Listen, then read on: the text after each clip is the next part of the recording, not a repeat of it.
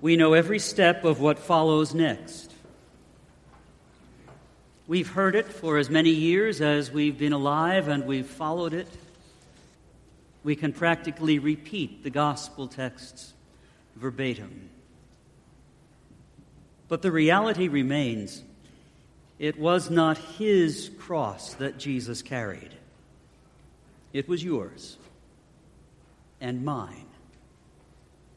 And not for the purpose of writing theological treatises and encyclicals, not with the intent that hymns would be composed and sung for generations to come, not for the building of basilicas and shrines and churches, but for the freedom of your soul and mine.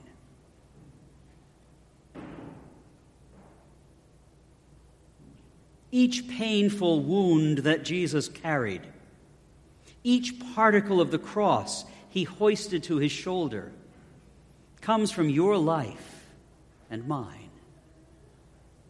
So as we begin a week we know so well, as we begin a week of events we can narrate without any text, allow the Lord to make this Holy Week yours. Let him reach into your heart and take the crosses you carry onto his own shoulder. Let him reach into your memories and heal the crosses that cause you pain. Let him reach into your dreams, and the crosses that are found there become part of what he holds and carries and bleeds for. Let the mourning, let the wounds, let the grief, let the pain that is your cross be what he reaches into your soul and takes, so that having carried those crosses through the events of his passion, Easter might be a time of freedom for you. Not a time of carrying your cross any longer, but a time of freedom, having allowed the Lord to reach deeply into the core of who you are and take every pain, every cross, every grief, every sin, every particle of guilt from you. For this Jesus suffered. Not for hymns, not for poems, not for prayers, not for basilicas, but for your freedom. So that Easter Day is a day when you arise knowing the price he paid and knowing the gift he gave. Freedom. Freedom to walk without the burden of your own pains and sins. Freedom of knowing that you have a Father who will carry those pains, who sent his own Son. From the beginning of Christ's public ministry, he announced what he was all about: to announce a year of favor from the Lord, to give sight to the blind, and to release the captives and give them freedom. At the very beginning of his public ministry, he announced what he was here to do, and for the years of his ministry, he did that. Healing, preaching, loosing the bound, raising the dead, all that they may know freedom.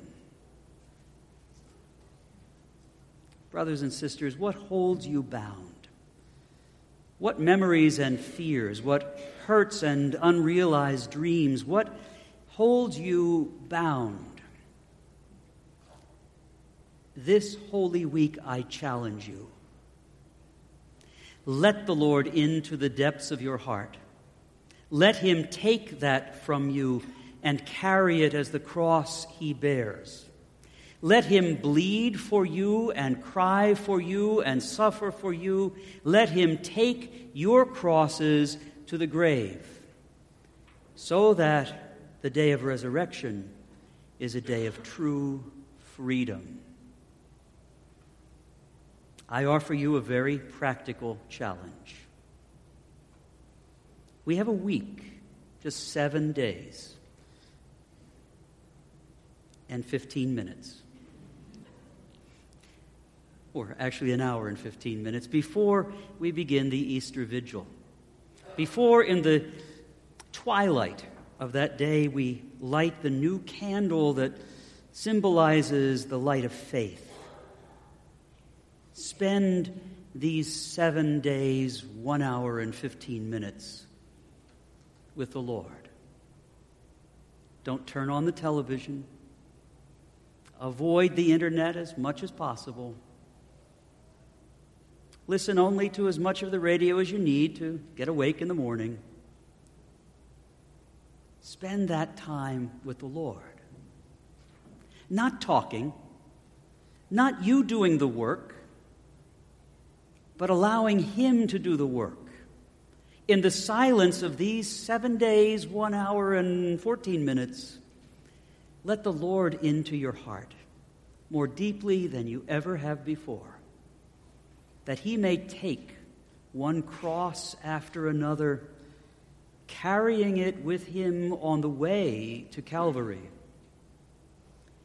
and allow Easter to be a day of freedom given you from God alone.